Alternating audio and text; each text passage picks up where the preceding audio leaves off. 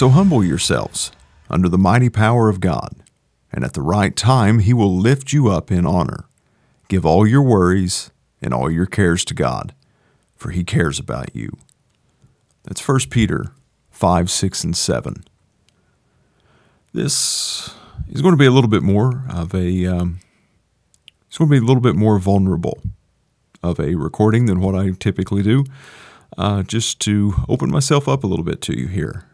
Show you some things that's been going on inside of me and going on in my mind, whether they be at the forefront of my thoughts or kind of compartmentalized towards the back of my mind. They've been around for a while, and this recording feels like as good a time as any as to be able to get these out here and kind of vocalize and verbalize these a little bit and share what's been going on over the past couple decades, at least off and on in my life. Now, this past Saturday, I celebrated a birthday, 45 years old.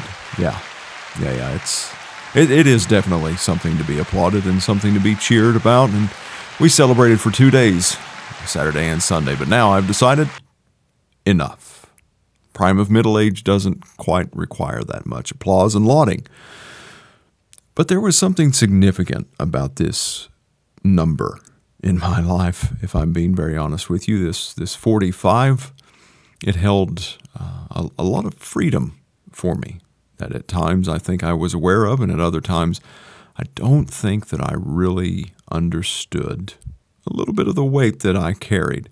You see, without going into too much of a backstory, and we all have a backstory, we all have moments in our lives that define us and cause us both joy and grief and sorrow and pleasure, all of these.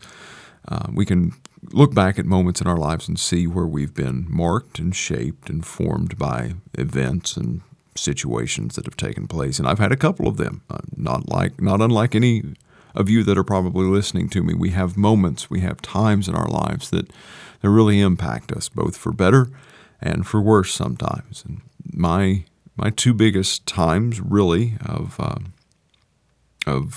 forming and things that still kind of serve to mold me today are a couple losses that I've had in my life. The first being the loss of my sister back in February of 1990 when she passed. She was 7 years old, and she'd been battling cancer for about a year, and ultimately,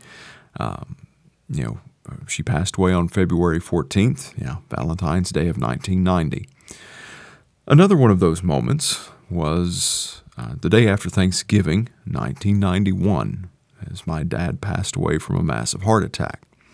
Both of these, as you would imagine, me being 11 and 13 respectively during these time periods, served to shape me, my outlook, the way that I viewed things, not only impacted me in the moments that I went through these losses, but also a lot of moments since then as well.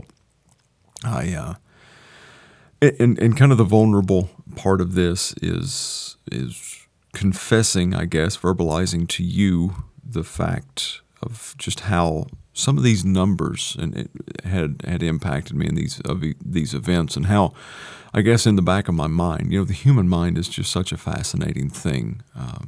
Just the complexities of it, the way that we subconsciously still continue to hold on to things even when they aren't at the forefront of our minds, but that they still linger in our lives and in our thoughts, and they play a role, such a substantial role in so many different ways. And here's how these two events and these two losses have kind of shaped me a little bit, and just in moments, in times, certain areas. Because I remember that when my daughter is just such an incredible blessing from the Lord, and I think that most all parents would agree that their kids are incredible blessings in their lives. I particularly like to think of my daughter just a little bit more so, as she was born on the exact same day that my sister was born. So a little bit of a day, a little bit of a joy and a cause for celebration in the year that she was born had been introduced, because it had been almost a decade since my sister had passed, and quite honestly, her birthday during that almost decade was something that was a painful memory. I mean, while you could still look back on her life and see so many times of joy and happiness that she had brought us just in her 7 years of life, that was a painful reminder that it was a day that was celebrating her birth, but the birth of a life that was no longer with us. So when my daughter arrived on her birthday, that was, to me, just another one of the little God winks in my life of just how much He cares for me, as First Peter talked about, that He does care for me. Even in the moments of greatest loss and deepest hurt, He does indeed care for me.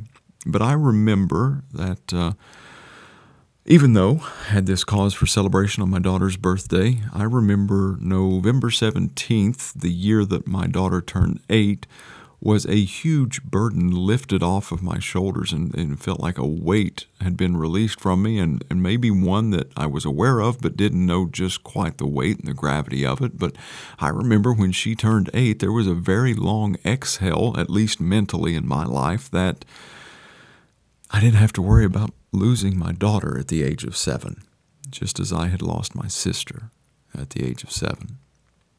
I also remember that when my daughter was 13, that year was another year.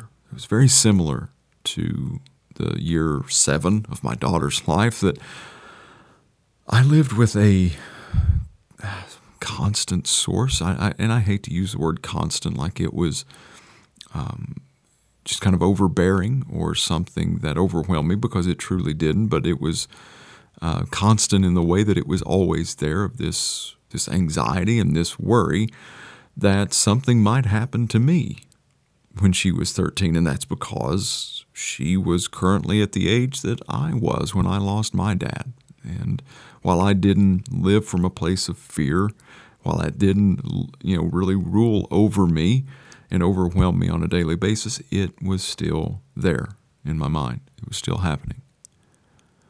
And then this goes back to kind of up until Friday of last week. My dad was 44 when he passed away.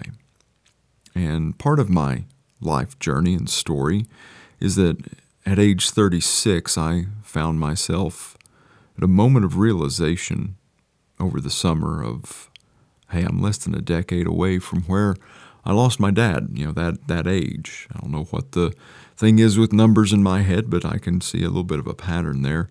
And I remember thinking that I'm very overweight. I'm not taking care of myself. My health is not anywhere close to what it needs to be, and I'm approaching a time where, subconsciously at least, most of the time consciously, I'm associating with a very marked moment in my life that had to do with my dad's health. And my dad was a very healthy man, very active, just kept himself going, kept moving.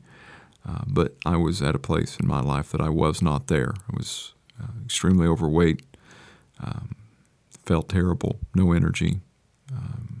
And there was this moment of, hey, 8 years from now, I'm going to be the same age as my dad. I need to do something. And I did. I started on a kind of a health and fitness journey there, and not to linger too long on that, but I'm in far greater shape now than maybe even what I can ever remember being in my life, teenage years and early 20s included. But Saturday morning I woke up and I remember verbalizing to my wife, I'm 45 now. I lived past what my dad lived. And even though that the months, I had already surpassed it in months, but still that number, for some reason, was just hanging in my head. And I'm sharing this with you as this has been a 30-some year journey for me since the loss of my sister and my dad. 32 for my sister, 31 for my dad, almost 31's coming up on it. But it's been something that I have wrestled with. Sometimes I've been more successful than others at wrestling with it, but there's been times where I've allowed it to overwhelm me, where I've allowed the spirit of fear of the unknown to truly kind of rule over my life, at least in moments anyhow. In this passage out of 1 Peter that I keep coming back to, of give all your worries, I believe that some translations say cast all your anxieties on God, for He cares about you. That was one of the scriptures that I'd put to memory that really turned around my life, so to speak. Try not to be too dramatic here. I don't, not trying to oversell anything, but also kind of communicate the value and the depth of just how freeing that this can be. Now, casting all your cares, all your anxieties, all your worries, everything that falls into these categories, cast them on Him because He cares for you. That was such a turning point in my life to where I looked to Him first to start doing these. And when these feelings and these emotions and these thoughts started coming to forbear in my life as I began to see them a little bit more clearly or maybe focus on them, that they weren't quite as deep in the recesses of my mind as what they are usually stored, then I would continually quote this verse over and over to myself. And I drew a great deal of comfort from that. It didn't erase it. I mean, obviously it didn't erase it. I'm still sitting here talking to you about it today. That there was a deep exhale that kind of took place on Saturday when I woke up. And I also want this to serve. I don't want it to sound like I'm just saying that you just cast your mental and emotional anxieties and worries and fears on God and then you walk away. I don't. I think that it would be very, very amiss for me to try to convince you that that's all you need to do. I would never tell you from a physical standpoint that you just need to trust a heart condition. You're having a heart attack. Well, just lay it at the feet of the Lord and don't seek medical attention. That would be foolish. And I don't. Spiritually, same thing. God has provided us with outlets and with people that He has gifted and places that we can turn, and it's the same with our emotional and mental health. I'm not just saying that when you're struggling with anxiety, worry, fear, doubt, any of these thoughts, that you just need to take it to God and just leave it there and don't seek anything else. I'm not saying that at all. I believe that would be foolish. But what I am encouraging you to do, I guess, throughout this rambling podcast here, this rambling recording, is that I want to encourage you. Don't beat yourself up whenever you have these lingering thoughts and these doubts and these worries and anxieties, because we all deal with them. Don't beat yourself up and feel like you're lesser because you're having them. I guess I'm just encouraging you that seek the help that you need to get, no doubt. Please do. Please do. Reach out to me if necessary. If you need someone and you're not comfortable with anyone else, reach out to me.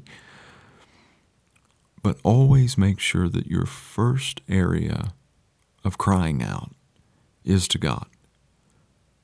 Make sure that's the first area. Make sure that's the first person. We see it all throughout the Psalm. We see it throughout the New Testament of casting your burdens, casting your doubts, casting your fears. Lay these at the feet of Jesus. Go to God first with these things because He cares for you more than anyone else can, more than we could ever possibly know. And just understand that no matter how much someone you think has it all put together, they don't. They struggle. They doubt. They fear. They have moments of worry and anxiety. And they live sometimes with these things repressed and suppressed so far into the back of their minds that they can, maybe they can compartmentalize them a little bit more than others. But know that if you're worried, if you're anxious, if you have fears, you have doubts, and there's moments in your life that mark you and cause you to have these moments where you feel these things, don't feel like you're all alone. Don't feel like you're the only one. Don't buy into the lie that it makes you somehow lesser of a person, less worthy, less qualified. Don't believe that. Cry out to God. Cast all your worries, give all your anxieties, all your cares to God first because He cares for you. And then, just as you would with your physical or your spiritual well-being, seek help beyond that. And we talk about being beyond the walls. Go beyond the walls that you have erected in your own mind, in your own life, that you think is what is societally accepted and what is the norm from a societal aspect. Be blessed.